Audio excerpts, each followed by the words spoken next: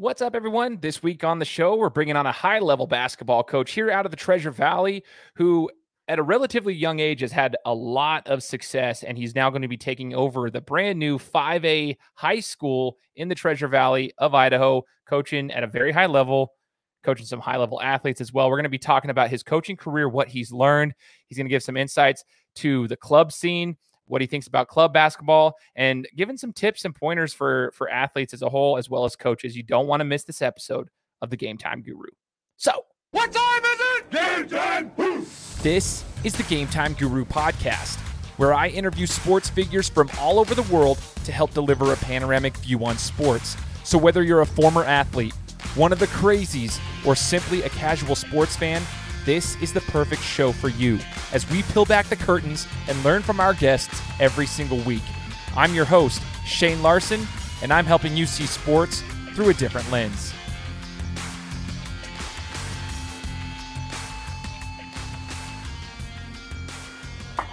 What's up, everyone? Welcome to another episode of the Game Time Guru podcast. I am your host, Shane Larson. We are 4.5 years running with the show. Want to give a massive shout out to all the listeners, the sponsors, anybody who has supported me from the very beginning. This show has just continued to grow and grow and grow as people have, started listening to our guests and learning from our guests. And it's just been an awesome opportunity. I want to thank all the guests who have ever been on the show in this 4.5 years, the 91 different countries we've reached, 67,000 plus downloads of the show. And we continue to keep the momentum rolling. It's all because of those who have participated and supported the show from the very beginning. It just started out as a hobby for me back when I was still trying to graduate from Boise State as a 28-year-old guy, and it's continued into something more and more than that. So it's very special to me. So I just want to say thank you to everybody who's been supporting it, and make sure you're subscribed to the show. If you have an iPhone or any Apple device, make sure to leave me a review on Apple Podcasts. Let us know what you think of the episode. It helps the show's growth. Any review that comes through on the show helps the show get more exposure, as it helps the algorithm on the podcast platform. So that is why we always say that if a guest comes on the show and you want that to get out to more people, leave a review on the podcast because it helps expand the reach. Now, this is a very special episode for me, guys, because in this show, you've heard me talk to many different people. I always tell people, on the Game Time Guru podcast, we talk to, professional athletes, local athletes, coaches, everyone, anybody in the sports world. That's the whole point of the show. Delivering a panoramic view on sports is basically the mantra of the podcast.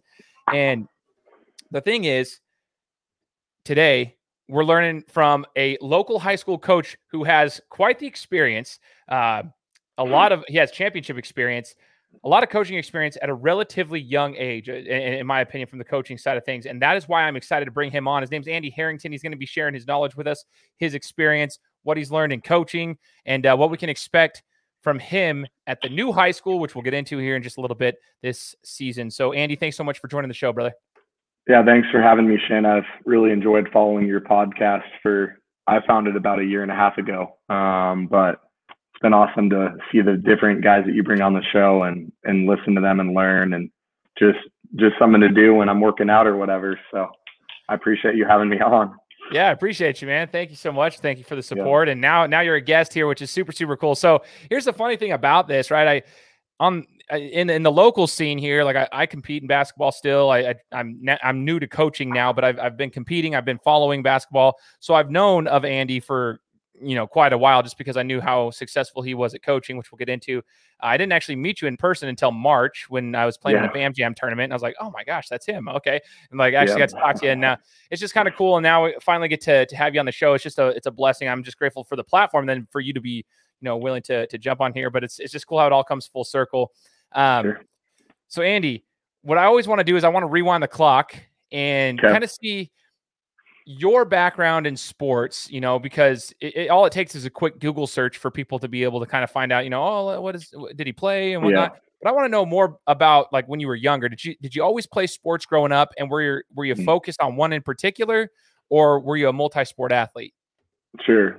Yeah. So my family grew up in Boise, and my dad was a junior high teacher and junior high basketball football coach, like when we were at a very young age at North Junior High, which is over in Boise. So growing up myself, I was the oldest, and then my younger brother, who's a year younger than me, and then my little sister, who's about 5 years younger, 6 years younger. We just grew up around sports our entire lives. I mean, our birthdays would be spent at North Junior High's gymnasium just playing sports.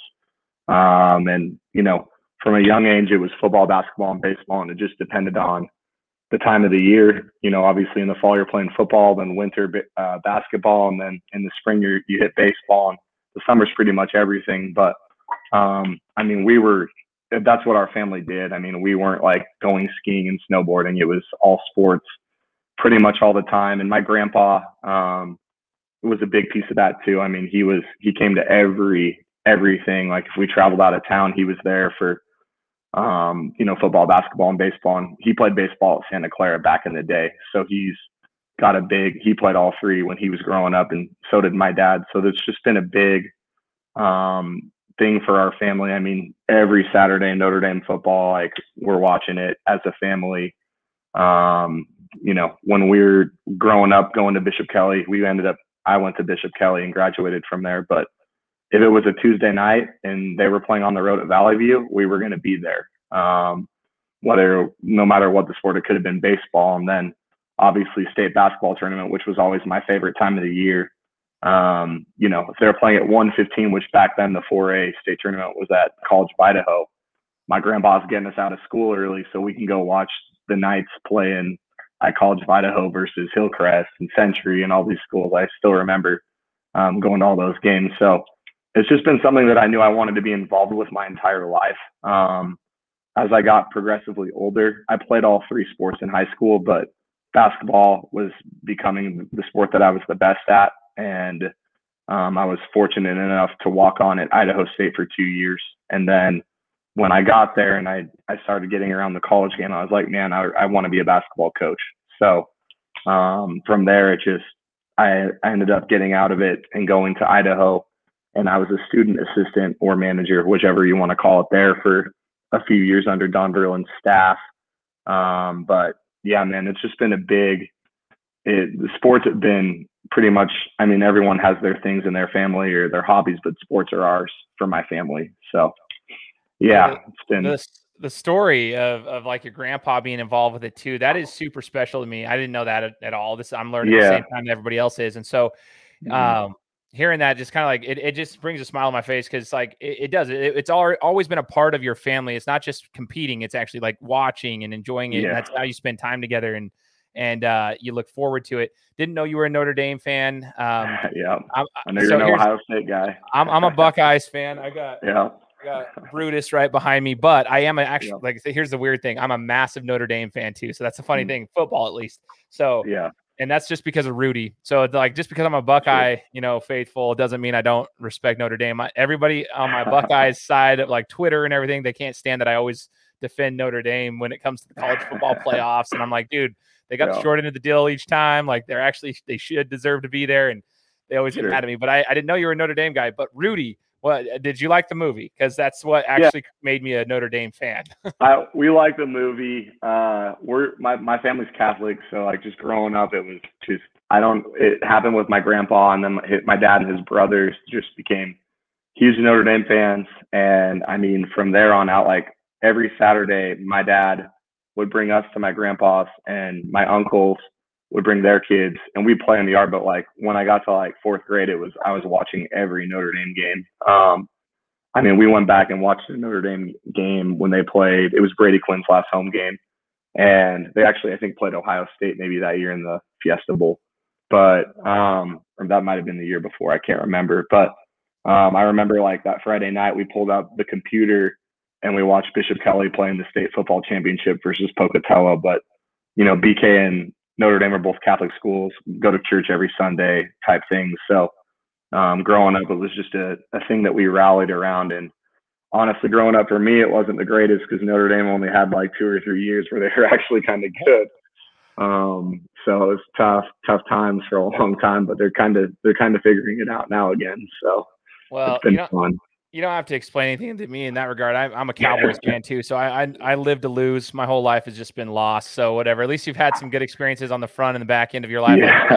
You had the Brady Quinn era. Now you're getting some. They're rising a little bit more. I think that's so cool though. Just being able to see the cultural aspect in the family. And you did mention, Andy, you played multiple sports growing up. It was kind of depending on the season. It was seasonal and this and that. As you get older and you were playing through high school and stuff, and now as a coach, I'm curious your perspective. Maybe has it changed or anything in regards to multi-sport athletes? Do you think that it's beneficial for kids to play multiple sports, or is there like a certain age do you feel that they should actually like hone in on one before they actually get to college? Is there ever an age that you think maybe maybe 14, 15 years old that maybe just going into one sport to focus if you truly want to go play ball? Or what's your thoughts just overall on multi-sport athletes? It's tough. I mean, I think that playing multiple sports is really good. I think it's getting to the point where 3 is really tough, but if you can find 2 that you can play just to, like, if you're literally doing basketball every day, I feel like you're working the same pieces of your body, whereas like a football player or a baseball player or lacrosse or whatever, like you might be working different parts of your body that are training in a different way. And I think that that's beneficial. But I do think, like, if you want to be really special at one, you have to really focus and hone in on it, which means working out in the mornings, and in the summer, all 3 are going. You got to pick the one that you want to be special at. So, during the school year, I think you can play probably 2, in my opinion, where you can be successful. If you're playing all the time, like you're just going from sport to sport, you can't work on your jump shot consistently. You're too tired. You can't work on your ball handling, but your body needs a break too. So if you're playing football and you're taking a little time off, and then you might be getting some shots up every few days just to stay fresh. But I think playing 3 sports is really tough if you want to be like a high level athlete down the road. There's just so many kids that are spending all that time on it. So I think 2 is the right number. I think if you get to 3, it's really tough. The kids that do it from 4th grade on, and they're literally just basketball, I feel like they burn out. So I think it is a nice change of pace for kids to play multiple sports through, just to give them a break, because at some point, we talked about it, like a lot of these kids just go, oh, we'll play another game. If you're only playing basketball from 4th grade on, and you go through a weekend of 5 games, well, next weekend I'm gonna get 5 more games, and I just feel like there is a merit to being able to play multiple sports. Some of the kids that I have right now, like, there's things that Jack Payne does on the basketball court that I can totally tell translated from either being a quarterback in football or playing baseball or being a goalie in soccer, where you're like, man, like he went high pointed that ball like a wide receiver would in football, or an outfielder, that I feel like some other kids don't necessarily do. They're kind of robotic. Does that make sense? Yep. So there is some merit in playing multiple sports for sure, in my opinion. Now I could be wrong, but that's how I feel, at least. No, and I love the specific example from Jack Payne, who happens to be a player for your current squad now, which we'll get to in a minute, because some athletes wonder, like, does it cross over? I think if it crosses over and you can, implement certain skill sets into other sports, I think it's super beneficial. I just think naturally there's always going to be I don't know. It's a debate that goes on and on. I wonder if, like, there's more risk for injury depending on what it is, but I also think it could actually prevent injury, because you're working different muscles, fast twitch muscle fibers, all sorts of things. You might be a more well-rounded athlete overall. Your body could be stronger. So there's a lot of different things that go into it, but I love that the whole 2 versus 3 sports concept is very, very intriguing as well. And I think, everyone's going to have a different opinion, but being around different athletes in the specific example you gave is very intriguing. So I appreciate that. I think about it myself, and I don't know. I always wonder if I would have kept playing football. I always wondered that. I stopped in my sophomore year, and I was always better at football than I was at basketball. I was built more for a football player. I was a tight end, and I was wondering, I kept boxing and I played basketball, but I was always doing the 3, and then I gave up football, and I'm always wondering if I shouldn't have done that. I don't know. It's always one of those things, but whatever. It is what it is. I agree with you. I think looking back on my time, I should have been invested in basketball in the spring and summer, played football during the fall, and then obviously when you hit basketball, but I was not skilled enough, and I just didn't have time to get in the gym. I mean, you have baseball practice, you have homework, you're gassed. Like, if that time could have been an hour getting jump shots and working on ball handling up, I think that it could have been beneficial. But having that 4 or 5 month break with football, where you're working on different things and you're just taking a step away, because it's mentally and physically fatiguing just to do that all the time. I agree with you, man. I think, but if you're doing 3, it's tough to be able to rep out one thing and be really great at that one thing, unless you're Austin Bolt. Yeah. I mean, every once in a while you get the gym, the golden gym, the hidden gym right there. That, what would you call that? A unicorn. Yeah, that's perfect. Yeah, we'll put it there. I was going to say a genetic freak, but yeah, the unicorn's Yeah. great. Yeah. You did reference in your coaching career as you started. So you were playing as a walk on at Idaho State, and then decided you kind of got into it. You're like you got interested. That started kind of like getting the flame going for coaching. You're like, this would be kind of a cool opportunity for me. Yeah. You go up to the University of Idaho. For those who are listening that are outside of the state of Idaho, Idaho State is Eastern Idaho. What you call it, Eastern Idaho? Yeah, Pocatello, right? So. Yep. Idaho is very northern area, so it's quite a ways away. But yeah, University of Idaho and Idaho State, very separate parts of the state of Idaho. But just for logistics' sake, so anybody wants to kind of like think of that.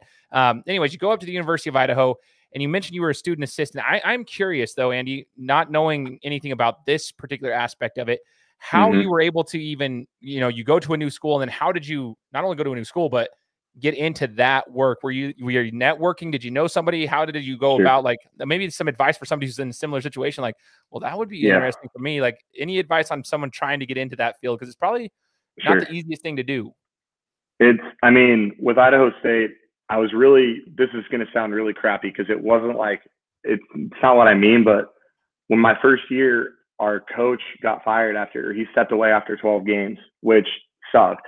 But it was good for me because he stepped away, the assistant took over, and it was completely different. And then they didn't retain that guy. So then I got 3 Division I coaches in 2 years of completely different like concepts and philosophies and to learn from. But when I was done at Idaho State, which I wasn't good enough to play there, I wasn't athletic enough, and I didn't have the skill set, not being an athlete, to be good enough to play there. When I talked to the head coach, I was like, hey, I'm going to transfer to Idaho. And they initially thought I wanted to play ball. And I was like, no. Like, I want to like just get on the staff and start helping and learn the game even more. I think I want to be a coach. And so they made a call for me up to Idaho. And then an Idaho assistant called me, and I think he thought that I wanted to be a walk-on. I was like, no. Like, I want to be a student assistant. Like, I know I'm not good enough. Like, because the amount of time you're putting in to be a basketball player at that level, man, like, you get 2 weeks off. Like, it's every single day, summer school too. So I kind of wanted to be a kid and just kind of get a college experience. So I'll be honest, like, when I got up there, like, I was helping, like, I was filming, I was at practice, but I wasn't like in the trenches the first few years, like after the games, breaking down film. My last year, I was like, all right, like, I'm going to, I need to take this a little more seriously. So then I would do that stuff. I would get involved with watching how the day-to-day operations of, scheduling and practice plans and film work and scouting and all that kind of stuff. And that was really, really advantageous just to see how they did all that and, being at practice, but understanding like, okay, this is why they're doing that at practice now. Really helped me a ton. But yeah, it was just, those connections at Idaho State. They made a phone call. All those guys know each other. So it was just one phone call away, and luckily they let me get involved, and it was a good experience up there for sure. I think that's cool. It's just like a pointer right there. I think for anybody in life, for that matter, this happens to be in the sports world, but connections are huge, and having good relationships with those connections, not burning any bridges, and keeping for the most part, a cordial or positive relationship with most people is a pretty important aspect in all of life. So obviously that was probably good for you, even at a young age as a college athlete, then, going to just continue to be a student and whatnot. It's just important to have those connections because your staff kind of made the bump for you, and that can help in any business that you never know when you might need a referral or something, and someone can give a little call for you or sign a letter of recommendation or whatever it may be. Right. That's cool, man. So you're finishing up at Idaho, learning all those little things that you just mentioned, the ins and outs, kind of the stuff that the average person doesn't see, especially from the coaching staff, and just how you run a program. From there, what were the next steps? Did you know, like, did you want to go like away from home? Did you want to stay in Idaho? It's because at this point you've always been here, whether it was Idaho State, Idaho. Obviously, you grew up in the Treasure Valley, which is in the Boise area. But did you want to get away? And what ended up happening from there? Yeah, so I graduated with a degree in journalism, which I haven't used a single second since I left. And I was kind of just waiting to see like what would happen. I knew I wanted to coach. I was in contact, honestly, with Treasure Valley Community College. And then one of the assistants at Idaho, Kirk Earlywine, who I had kind of developed a good relationship with. More so, with head coaches in Division I, like they only have so much time. So like very rarely, like, and Coach Verlin was a great guy, but like we didn't talk, a ton. It was mostly like coachy, like we were, in the room talking about stuff, and I was asking him questions. And he called me one day and he's like, hey, like I got hit up by a prep school in North Carolina. I know you want to get into this. I think it would be a good opportunity. They run scouting camps across the country as well. Are you interested at all? And I was like, yeah, of course. So I went out to North Carolina. The school is called Washington Academy. It was a post-grad prep school, and I interviewed for the job and I got it. So I went out there for a year and I coached at Washington Academy, which we had 2 teams based of kids from, I'm telling you, like Florida, Seattle, Tacoma, Texas, North Carolina, California, Northern and Southern California. Like we had kids from all over, and they came to this prep school and they played at the prep school, and we played like a 30 game schedule. And we were fortunate. Like we were pretty, like we had talent. It was kind of I'll be honest, like prep school is an interesting deal. Like there are a lot of those prop up prep schools that are kind of dysfunctional, and we were kind of dysfunctional.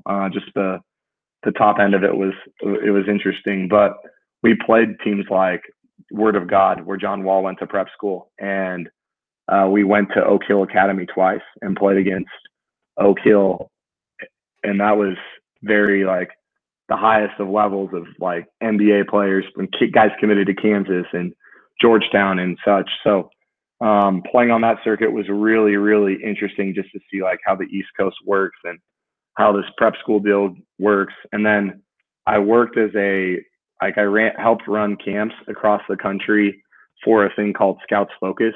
And so it's just like a scouting service where you go to satellite camps and you run these camps for 2 or 3 days, and kids get film and they get evaluated. And then we send it out to, Division I, Division II, Division III coaches, NAIA. And so like I would fly on a Thursday night to Philadelphia and run a camp with 300 kids and coaches in Philadelphia, and then Sunday come back, and then the next weekend you're at Brewster Academy up in like Connecticut, I think right on the border of New York, and you're running one there, and you're just connecting with coaches from different areas. Division I coaches can't work at those, but D2, D3 NAIA coaches, JUCO coaches can. So met a lot of coaches through that. I ran a lot of camps in various Georgia, Orlando. So that was actually pretty cool for a young guy to just, and I had no idea what I was doing. Kind of just thrown into the fire, figuring out like how to run events and get to know kids and get to know other coaches. But it was a good year of just getting outside of my comfort zone, coaching out there. And then I knew I wanted to get back over here. The Treasure Valley, by the way, if anyone didn't know, is really nice. And you don't need more people moving over here. You're promoting too many people coming over here. So I was like, North Carolina was fun, Greenville, North Carolina, but I was like, I miss Boise. So I moved back. I got in with Idaho Select basketball.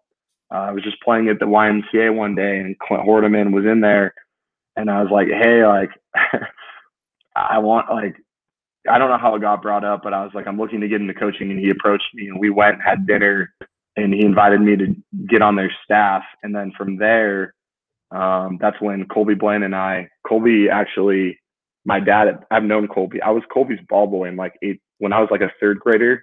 My dad coached Colby in 8th grade at North Junior High. So like my brother and I were the ball boys for his team, and he taught with Colby's dad at North.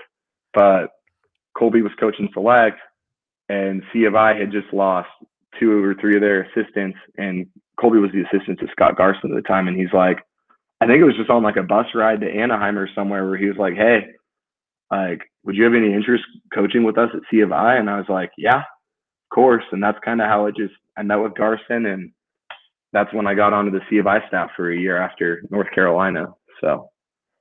Whoa, dude. So there's a lot to unpack there. After college ends, like it was kind of just like a boom, boom, boom, boom, a lot happening in your life. When you go over it pretty briefly within a 5-minute window, I'm sure being in the middle of it, it probably didn't seem like it was flying by all the time. There's probably a million things happening. And like you said, you kind of got thrown to the fire. It's like deep into the pool. You're going to have to learn to swim. And you did. Yeah. Obviously, it all worked. And you come back and you have those connections. Again, I'm going to emphasize connections. A third grade ball boy, like just keep that in mind. I want people to hear that. It's kind of cool. I love Colby, by the way. Like, he's one of my favorite guests I've ever had on the show, actually. He's just such a good dude. So it's kind of cool to hear the connections that you guys have had there, and love the Hordemans as well. Everyone over at Select Basketball, known them for years, which is kind of cool because Clint and Vince's mother actually was my 6th grade PE teacher. So like everybody around the valley is like, there's just always a connection somewhere. So I just, it's cool you're throwing out these names. And I'm just like, dude, it's funny because I know all these people, so they're all good dudes, and yourself. Yeah. It's kind of cool to see how everybody was able to connect. The prep school thing I wanted to just briefly touch base on. Sure. That's probably a conversation that could be a full podcast in and of itself, but it could be. Or people are confused around here. And so I thought I'd just answer a question on this. There's a local kid who's now going to a prep school. His name's Brody Robury. Brody decided to go to a prep school after, and people are like, what is that? Is that a college? And people are kind of confused. And I think Bergerson's boy did as well. Went to a year of prep. Link year.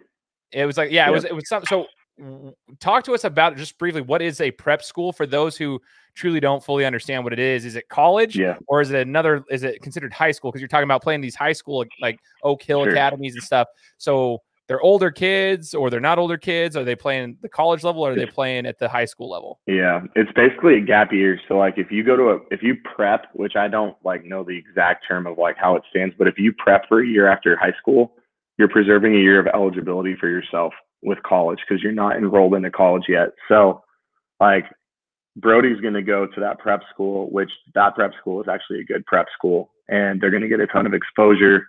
And he's just going to prep for a year. I would assume. I haven't talked with him about this. And then it's just kind of buying him a year for more schools that can see him, and for Brody to work on his game. Because I'm sure academically he's fine. Some kids go to prep school to work on their academics, but a lot just want, certain kids are like, I need to work on my body. I need to gain 25 pounds and I want to be in the gym. So I'm going to take this year to just really refine myself and get exposure. Then I'll make the jump to college. So you're just buying yourself some more time, which is really how it works. Now, there are prep schools that have high schools as well. Like Drew Fielder is going to Link Year Prep. They just started a high school at Link Year. So he'll be going to the high school there as well. But they also have a prep team, which is a graduated high school group. So it's a very, there aren't a lot of prep schools on the West Coast. Obviously, Idaho has none. But it's a good opportunity if you're in the right spot with people that are connected. You're getting exposure, and you're with people that are making sure that you're going and working every day on your game and dieting the right way and going to tournaments on the weekends where you're going to play in front of the right coaches. So yeah, in that's actually really insightful. My question then to follow on that is, so I guess some people have asked me too, because they assume that I knew and I didn't. The difference between that and just going to a JUCO, I mean, I assume it's just because you get an additional year of eligibility, because a JUCO starts your clock in my I thought. So is there would you recommend kids going to a prep school or a junior college? Because I mean, that's kind of almost the same. I mean, a lot of kids don't go to a D1 or D2, any of those. They go to a JUCO, mainly it might be grades or just to get some additional exposure or learn the college game. And then a year or two later, they might get their big offers. But what's a better opportunity for these kids, or is it all situational? I think it's situational. I think there are junior colleges where kids need that year just to be I think it depends on where you're going. If you're going for the right reasons, then they're both good. I mean, a lot of kids go JUCO because of their grades a lot of times, or they just didn't get what they wanted out of high school. And, you need to go where you're going to get coached up and where you're wanted. I mean, if a JUCO really wants you and they have a quality coach, then you should probably go there and just put in that year or 2 years, and then you'll move on because they're going to take care of you. I mean, the prep school thing it just comes down to, it obviously worked for Roberto's kid. He's had a ton of success playing. So it just depends on the situation. A lot of prep schools, at least from what I've been told, you're paying, unless they're really, really high end and they have a ton of sponsorships, or Nike's pushing some money behind it, or whoever. So Like if you're paying for it at the prep school and you're going to Florida for a year and your parents aren't there to hold your hand, you better make sure you're going to the right place where they're going to help you and hold you accountable. And a lot of times, a lot of kids get caught in places where maybe the top 4 kids at the prep school are taking advantage of it. And then you got 10 kids who paid a lot of money that are just sleeping until noon and dieting poorly. And then they just literally waste a year and a lot of money, you know? Totally. So it's a situational thing for sure. Which I obviously don't know Brody's situation at all, so I couldn't speak to that, but you know, it goes hand. They're different entities, but preserving the year is big for sure. Totally. I hope people are listening to this and taking notes, because this is that's more insight to it than I've ever actually had before. So I just figured I'd take this opportunity to ask that question. You know, you're referencing, Andy, the different. I mean, you're student assistant at a big school like University of Idaho. You go over to a prep school. You're coaching over there. Then you're meeting all these coaches through the camps that you're doing. Then you come back and you're at C of I, which correct me if I'm. It's NAIA Division II. Am I? Yep. Okay. So NAIA Division II is the division for basketball. That's the level of basketball, but it's a high level basketball program. The way that it's ran, it's like a very successful program. And for those who haven't heard my interview with Colby Blaine, go back and listen to that one. He talks about the College of Idaho program and kind of, you know, it doesn't get a ton of, like, everyone looks at, oh, it's not D1, but like they do. That's a very high level basketball program for being in AIA. So it's really cool. I just wish people would like understand it. Like, just because it doesn't have a Division I title, it's awesome. I was crazy naive about College of Idaho. I mean, I remember one time Colby and I got into an argument about, this is before I got on with them, about like to me it was just, I had the blinders on with Division I. And when I got to C of I, and Coach Carson and Colby they run it like a Division I program, but like the players at that school are really, really good. And there's a ton of kids that could play Division I at College of Idaho that are not there for a variety of reasons, because it's tough to get recruited to play Division I. But like people, I think, get confused by like, oh, it's NAIA D2, like they're a backup plan. It's like, no, like they're picking who they want to pick at a high level, and those kids are getting big time scholarships, and they're playing in front of, you know, how like College of Idaho gets more fans than a lot of Division I schools do at their games. So I was naive to that fact until I got there and experienced it. And it was really good for me to learn that, because now I'm like, hey man, that's a really good level. There's really, really good players at that level. So. Oh, totally. And I'm glad you said that, because I was about to say, hey, is there something that you learned there that you kind of answered that question right there? Like, I just wish people would see that. And it's the same concept when people argue about people who play overseas professionally compared to the NBA. Like, very few people actually play in the NBA. There's millions of basketball players across the world. There are some very, very talented basketball players playing overseas professionally, playing wherever. And I think that people just forget that because it's not the NBA. I'm like, listen, a lot of that's also situational, and I can't always control who can. So I just, College of Idaho is a very, very good program. You got some success over there. You got some experience being on that staff, learning how they were running it like a D1 program. And what I was going to say, Andy, is you've coached in different aspects. And then was it from College of Idaho that you got the gig at Middleton? What was the transition there? Yeah, so our season ended at College of Idaho, which was really fun. It was Coach Carson's last year, and I think we won the regular season and the conference, and then we made the Final Four. And I was like, coaching college is a grind. Like, people don't understand like how hard it is to move up in the college world. Like, you've got to really pay your dues, and you're not getting paid a lot of money to pay your dues. And there's more that comes to coaching college, especially at that level, than people realize. Like the laundry, the late nights, the 8 p.m. practices, you're on a bus for 3 straight weekends traveling. And when I sat back and really evaluated it, this is going to sound crazy. This is like a little example, but like waking up on Saturday and going to the Saturday market, or going to watch with my dad, my brother, and my uncle the Notre Dame game on Saturday. Like, I didn't do that year, which is just something that you have to make sacrifices in your life. But to have a family and to live in certain areas, I wanted to live in the Valley. I really like the Valley. And I just felt like the college business was really cutthroat with that. And so when Middleton and a few other jobs opened up, I was like, I love basketball. It's my obviously number one hobby and stuff, but like being a college coach is a completely different realm of the amount of time you're giving compared to a high school coach, even though we still spend a ton of time on it. And so I just decided to make that jump and I applied for the Middleton job. And I was very fortunate that I had some really good people in my corner, and Andy Ain't the AD at Middleton, took a chance on me because he didn't have to, which I really appreciate him for doing that. And that's how I got that job. So, how old were you at that point? I want people to hear this. How old were you when the Middleton job came about? Because everyone's hearing your experience, but I want to hear this piece because that might shed some light as to like how successful you are and how much respect people have for you. When I got the job, I was 25. 25 years old over at Middleton. Okay. Yep. That is what I wanted to share with people, is because, like that's why people have respect for you. And when you say he took a chance on you, it's because he could see something in you. And that's what's been so intriguing about your story in particular. It's unique.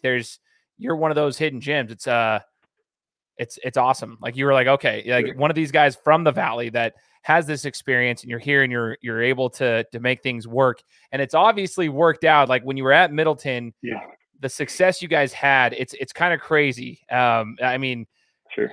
That school hadn't won anything for a while. I mean, okay, let me back up. Middleton High School, from when I was growing up, I don't even think they were 4A. I thought they were 3A back in the day. I don't know. I could be wrong, but they were like a very small school on the outskirts here, about 20 minutes away from like Meridian, 30 minutes from Boise kind of area. Like it's within a bus right away, but everyone kind of just like looked at them as like a small town. Well, the city of Middleton has grown extensively. I mean, it's actually become one of the more popular spots in this area in the last 5-10 years. But for those listening, like Middleton didn't really have any respect. So like they've competed in football a little bit. Like you're starting to see some of their programs, basketball starting to compete, but there was never any championships. Like it was just always like, oh yeah, they can compete. That's cool. But like, who's over there? They're not part of the big city, so they don't have a huge pool of people to choose from necessarily. Yeah. And you go over there, man, and you flipped the script over there. And not only that, you did so winning a state championship. First one since when? 1965, I think. Yeah, it was in the 60s. I could have sworn. 65, I think. Yeah. Yeah, first one. And not only that, it was in the middle of a pandemic. Okay, so I want to pick your brain, because that was one of the coolest stories that I've been able to see and watch. Is not only did they get their first state title since the 60s, but it was in the middle of a pandemic, and the support that city had behind them. When I was covering them at the state tournament, I was like, oh my, like I went to one game. It was your guys' district championship against BK. And then I just love Middleton they're their own rules, man. They gotta set their own rules. And I love it. I have a massive respect for that. So anyways, they do their thing and it's awesome. And then at the state tournament, especially the state championship, I mean, the whole community was behind them. And that's what I loved about it. But I want to know, what was it like trying to coach this team? You guys had some high-level basketball players, high-level talent there. You had the city behind you, some expectations, high expectations in the middle of a pandemic. How did this year differ from the other years that you've had coaching? It was just like we had worked super hard with, like when I got the Middleton job, like I sized the Middleton one up.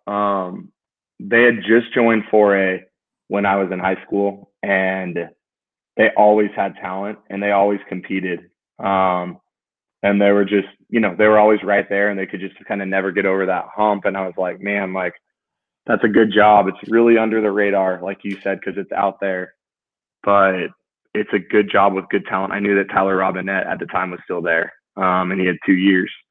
And so, which Tyler played select. So I'd coached Tyler, and I knew how good he could be. And I was like, man, like that's a good job. They're right there. Coach Maxwell and Coach Karst actually had gotten them to the state tournament 6 out of the last 7 years before I got there. Maybe that's probably wrong, but it was around that time. Like those guys had some success too. And I was like, man, like I need to go get that job. So when we got it, it was like just building the mentality of like, dude, we're not Middleton. Like we're competing at a high level. Like we played Rocky Mountain that summer. They beat us like 25, but it was like, I want to get to that level. Like, and we're just telling the kids every day, like, we're not like trying to just be good for Middleton. Like we want to be the best team in the state, like bar none. And it was just every day open gyms and all that stuff. And our first year, like it was a grind, man. Like we were just grinding out wins. And we won our state playing game and got into the state tournament. And we had Preston down like 11 with like a minute to go in the third. And we lost that game. And then Columbia knocked us out. But like the only difference between the 3 years was just we had so much momentum built in. It sucked in the fact that like those crowds would have been, the Middleton community really supports. And I feel bad for our kids in the fact that they missed out on the amount of people that would have been in the stands, like rooting them on all year. Because we were a point away our second year from winning it. I mean, we lost to Preston in the state semis, and I think everyone knew that we were the two best teams. So we had a lot of momentum with a lot of guys coming back for our third year, and then COVID hit. And I'm just like, I felt sick to my stomach because I honestly didn't think it was going to happen. And I knew that like it was going to be hard because winning championships are not easy. But like if we don't get the opportunity to go win it, because we were clearly like the number one team going into it, it would have sucked. And so we were just like, I mean, in class, the kids were sitting like in the corner against the wall, isolating from the rest of the class. This was all sports, but like Andy and you got really creative with that type of stuff. Like at lunch, you're not sitting with other kids from like, even if they're your boys, like do not sit down with them. Like you're going to your car, you're going home, you're going to Coach Warnicki, our JV coach's classroom, isolating from everyone else just to make sure that we can have this season so we can get through this. And it was tough. Like you're finding your own way to bring energy and compete, which I give our kids a ton of credit because they consistently brought it. And we really didn't play great until like probably the second part of conference.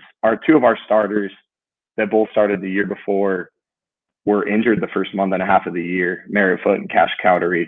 So we were kind of just flipping pieces and trying to figure it out. And by the time that they had gotten kind of fully back, we didn't really hit our peak till probably that district championship, honestly. But it was just managing through a pandemic of just, we've just got to, like, we got to stay healthy, got to be healthy at the end of the year. And we got to make sure that these guys are taking care of their stuff off the court in terms of like staying out of COVID situations, as crazy as that sounds. So, yeah, it was, yeah. It speaks volumes to your players too. I think I can't even imagine, like as a high school kid, you know, you want to hang out with your friends, you want to do all these things, but you have to make sacrifices at that age to like, if you know, buy all in on it to like say, hey, yeah, because if one person goes down, it could literally like derail an entire scene. That was like the uncertainty that we all saw during the middle of the pandemic. And, you know, like every district handled it differently because, you know, while we all are in this like Treasure Valley area, we have multiple school districts. So for those who are listening, like everyone has their own regulations on different things. And so it kind of makes it and Middleton, like I said before, I kind of alluded to it. They have they have their own rules. They do their own thing. And then that's why people who live in Middleton love Middleton, because they're like, no, we make the rules here, which I respect. I think it's awesome. But that doesn't mean that the opposing teams coming in, like they might be following a whole set of different rules when it comes to the regulations and restrictions and all that stuff. So it's just different. It's just a different situation. But being able to like navigate through all that and still be able to win a championship, I found it to be unbelievable. Like that is so much more. While you did miss out on the crowds, like the potential crowds, because yes, Middleton's crowds could have been, dude, that's like, that place is popping, dude.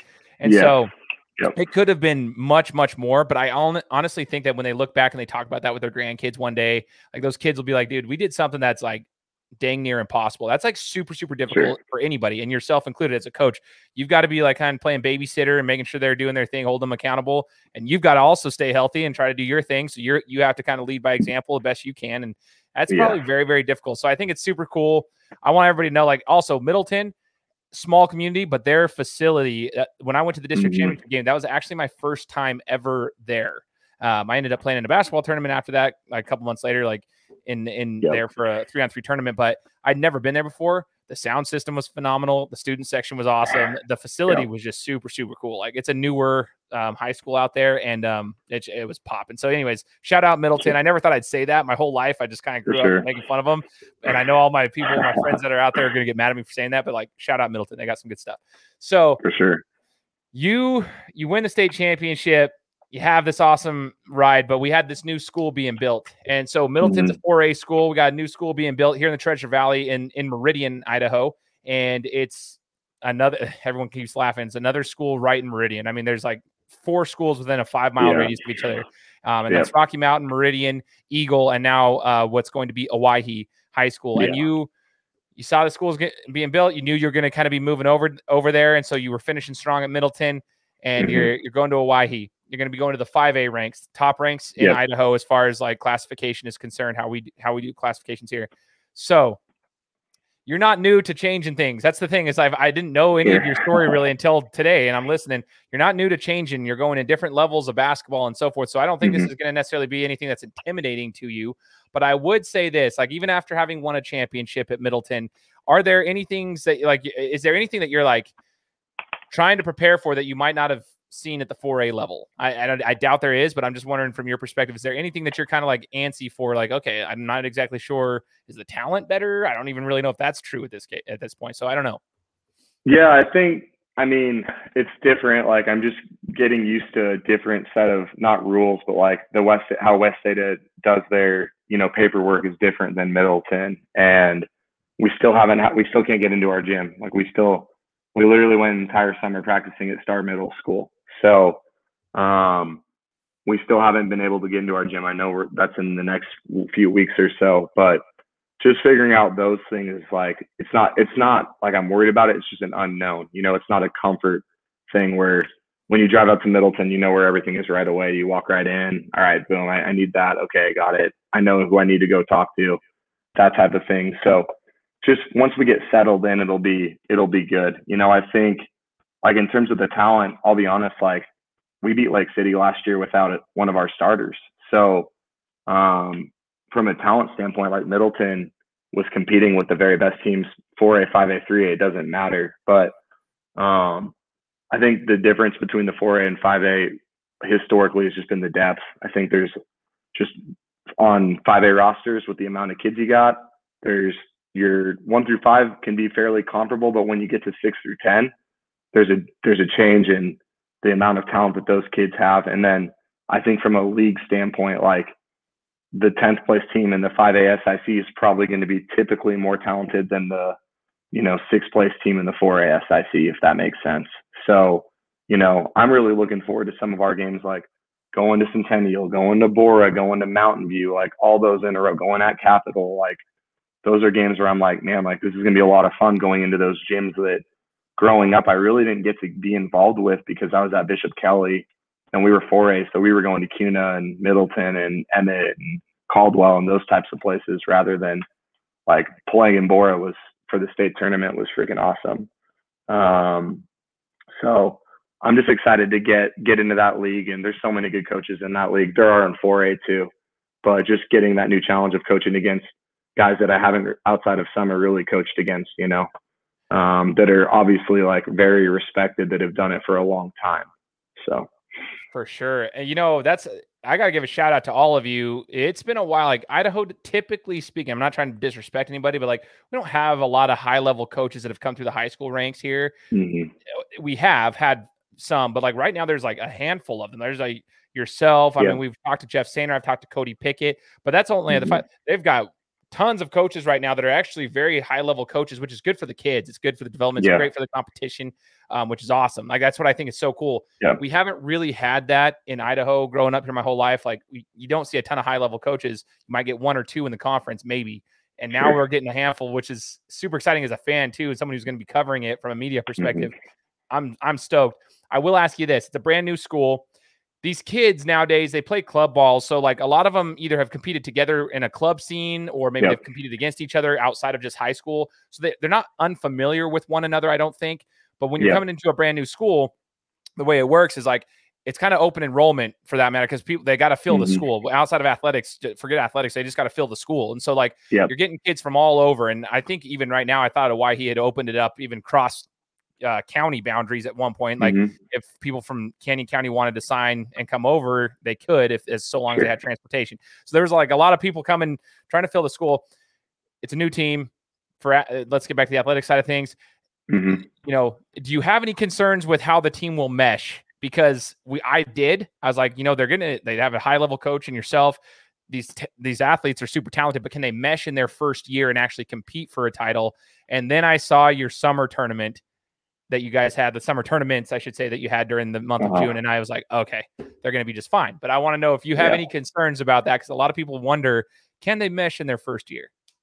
Yeah, no, I mean, it's always going to be a challenge, like just from we literally haven't had an entire group practice together for a full 2 hours. So like the biggest thing I would say is like when things get really difficult, when adversity hits, like last year at Middleton, we had been able to go back to the year prior and the 2 years prior with losing to Preston at Bora and beating Bishop Kelly on the road and whatever else, where we can be like, no, like we've been here before, guys.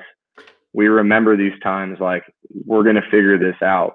And we haven't had those moments at Owyhee yet where we can, as a group, look at each other and be like, when we're down 11 to Hillcrest in the state semis this year, I was like, guys, we've been here before. The crowd's going crazy. Don't worry about it. We're fine. Like, we know what we need to do. Whereas some of these younger guys, like, they haven't had that experience of facing adversity together before. And it's something that you can't practice. Like, you got to be in the moment, and you honestly got to lose to learn from it sometimes. So that's the one big thing that we'll be facing, especially in year one, is just when adversity strikes, like, how are we going to handle that type thing without being able to replicate it, So yeah. That's, go ahead. Yeah, no, that would just be the biggest thing where I'm like, we got a lot of good players and we got a lot of really talented young players, but you can't put a price on being in front of 4,000 people at Bora High School in a one possession game the entire game. Like, you need those games to learn from. So yeah. And I'm sure, it's crazy. Certain kids have probably had different, but they all have different experiences coming from different locations, different grades. They're from different age levels. I think you guys have a freshman coming in, like an incoming freshman, my understanding, who's actually super talented. I'm not sure if is that correct? Because I thought you had a little guy stroke. Is that true or no? Mac, yeah, we had 4 freshmen playing with our varsity this summer. We've got a ton of, over half of our program will be freshmen this upcoming year, like for all 3 levels. But McKay Saavedra is the kid you're talking about. He's a very good point guard. Can really shoot it, handle it, really crafty. So, like, it's going to be different though when, you're playing against a senior from Rocky Mountain or Eagle or wherever, and they're picking you up in the full court and you've got to take care of the ball with 3 minutes to go, or whatever the situation is. So, totally. That's something that you just get with experience, which he doesn't have yet. Yeah, I mean, that's part of the exciting. It's kind of like where I'm anxious and excited to watch, though, because like they're talented athletes, and you need that experience, like you said. And sure, there will be peaks and valleys throughout the season, I'm sure.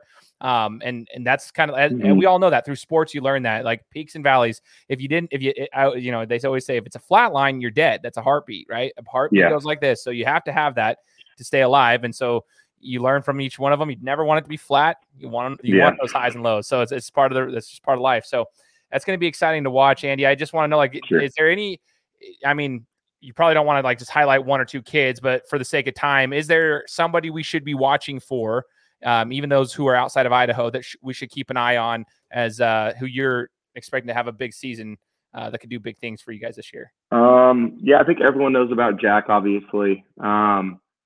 We have a kid that moved from California named Liam Campbell that will be a sophomore. That's a 6'5" point guard that he already has a few Division I offers that I think that people are going to enjoy watching play. He's really high level, plays extremely hard. But we have a lot of good guys. I mean, there's guys like Titus Bailey that kind of flow under the radar that are really good players. So I'm really looking forward to our group. And, the biggest thing that we always tell our guys is just like, we never, and this was at Middleton too, like obviously the last year we thought we should win the championship, but we didn't really talk about winning the championship. It was more just, and I got this from Scott Garson, it's just, we want to play the best that we can play. And if that allows us to win what we want to win, then that's where you need to be. But can't worry about like circling, like this is our goal. Our goal is to be the best that we can be. So that's kind of what I always tell our guys is like, we just got to keep, if we play the best that we can play, and we lose, well, you know, we did the best we could, you know, but not really focusing on, you know, the state championship or the district championship or winning twice at a certain school. Like that stuff we won't really talk about. I dig that. That's good insight for any coach for that matter as well. So that is a golden nugget that I'll probably snip here in just a little bit to make a promo out of it, because that is genius. You got a lot of media people, myself probably included. You'll probably hear social media things like, oh, well, check out Owyhee. They're going to have these expectations. The kids might hear the outside noise, you know, but like, I like that. So long as you're focusing on being the best that you guys can be. If you lose, hats off to them, right? Like you did everything you could. But if you just want to make that goal, and typically speaking, if you have a good enough team and you play the best that you can play, if you're good enough, that's probably going to be enough. But it just, at that point, that you just got to keep focusing on that. As we wrap it up, Andy, I'm like, just talking to you, I'm like super stoked about this season. I was super stoked anyways about the season because there's some good talent around the Valley here. It's going to be fun to watch. And things have opened up, you know, Drew Fielder moving from Rocky, you know, over to the prep school that we talked about earlier. Kind of like, it was a shocker for me. I was like, whoa, okay. That just opened up some things in the 5A SIC. So anyways, I'm just excited about it. But the last question I had, you've talked about, you know, coaching in the club scene. You've talked about coaching in the high school scene. As a coach at all different levels of basketball now, your thoughts on club basketball. We talked before the interview how when I was in high school, it was 2006 when I graduated, we only had 2 clubs. One was Select and one was Boise Flight. And that was literally it in the Valley. Now everyone's got a club.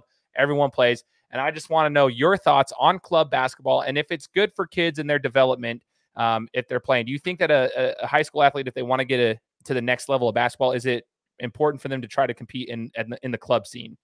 Yeah, I mean, especially in Idaho, you have to compete in the club because college coaches are not going to come to Idaho to watch players play. So if you want to get the exposure that you need if you're a college basketball player, like I think it's kind of corny when coaches are like, oh, if you're good enough, they'll find you. It's like, not if you're in Middleton, Idaho. Like you need to, like we have to go play on the circuit to be able to get the exposure that we need in Idaho and Montana and Wyoming and wherever else. You know, I think that there are a lot of good clubs that you need to play for a quality coach that is going to hold you accountable, that's going to teach you. And, you know, clubs not for everyone and certain clubs aren't for everyone, but I do think that club basketball is very important in terms of not only getting recruited, but also just developing as a player, because, you know, there's kids that, like even at Owyhee that maybe play for a different team that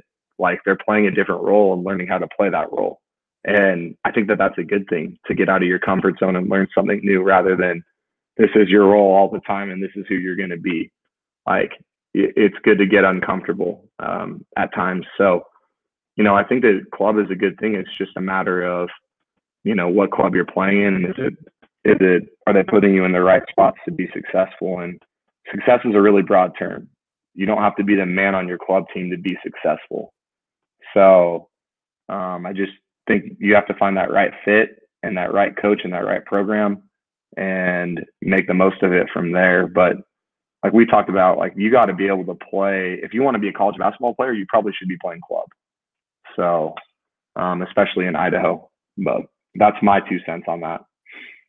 That's dope. I love that a lot. That's super cool. And I hope those who are listening, if you're a parent or you're an athlete, you take notes, because that's important. You're hearing from a high level coach like Andy right now. Just take notes on that. I mean, everybody make their own decision, but you're hearing it from somebody who has experience at this level in both scenes, and you kind of see how it works. So just learn from those who know what they're talking about. That's all I'm going to say right there in regards to that. And the biggest thing you've learned, Andy, as we wrap it up, biggest thing you've learned in coaching, what would you say is like been the biggest aha in your career as a coach, not as a player, but as a coach, when you went over and started as a student assistant at U of I and then moved on through your route? What's the biggest thing you've learned as a coach? Yeah. The biggest thing for me has just been the fact that like so many people get caught up in X's and O's and like they think like basketball is so much more than X's and O's. I think the biggest thing for to have success is the relationship side of it. Like if you don't have a relationship with your kids, like it doesn't matter how good you are with your X's and O's, at some point you're going to get got. So I think developing a relationship with your kids, specifically off the court, is the biggest thing. And that's honestly why we should be doing it anyway, is just most of these kids, almost all of them, are not going to be playing professionally. So it's mentoring them to where when they get out in the real world, they are going to be successful. And you can't do that if you're just like, I think in the old, like, I don't know. I think at one point, like, it was just, that's your coach. You just show up to practice, you do it, and that's it. But I think with everything now, like, you have to develop a relationship with these kids where you know what's going on the weekends, and you know that their background with their family life, with their mom or their dad or whatever, and be able to communicate with them, because not all kids have a stable background either. And that's why we're doing it. It's not for the wins and losses are awesome. And trust me, like, no one hates losing more than I do, but at the end of the day, it's more about developing those relationships. So super important. And I appreciate that insight too. As a coach myself, new coach, I'm very new at coaching. Yeah. That is important for me to know as well. So I hope all those who are coaches are now taking notes. Ladies and gentlemen, Andy Harrington, he's the new head coach over at Owyhee High School. And this has been an awesome conversation. I'm looking forward to seeing what you guys do, Andy. And I just want to say thank you, like, seriously, for taking the time to chat with me. I've been wanting to get you on the show for a while, and I'm just grateful because you've been super busy. I'm just grateful we can find a little block of time to get you on here. But thank you so much, man. And we're looking forward to seeing you this year, man. Yeah, I really appreciate it, man. And I'm hoping to see you over at Bam Jam over in Caldwell in August. Oh, for sure. If I'm not competing, we're going to be there. We're trying to see if we missed the deadline as far as getting the team picked because we had 3 guys drop out, but we're seeing if we can field the team and get Vince to let us in late. If not, I'm going to be there either way because I'm going to be covering it because I just want to be there. I love basketball. So I'll see you. And for all those who are listening, make sure to subscribe to the podcast. Leave us a review. Like I said, let us know what you thought about the interview and share this with your friends and family. We'll be coming to you next week with another interview. Guys, thanks so much for listening to another episode of my show. Now, if you could go and do me a favor, head over to iTunes, give me 5 stars, and leave me a review. It would be greatly appreciated. Thanks, guys. Appreciate your support.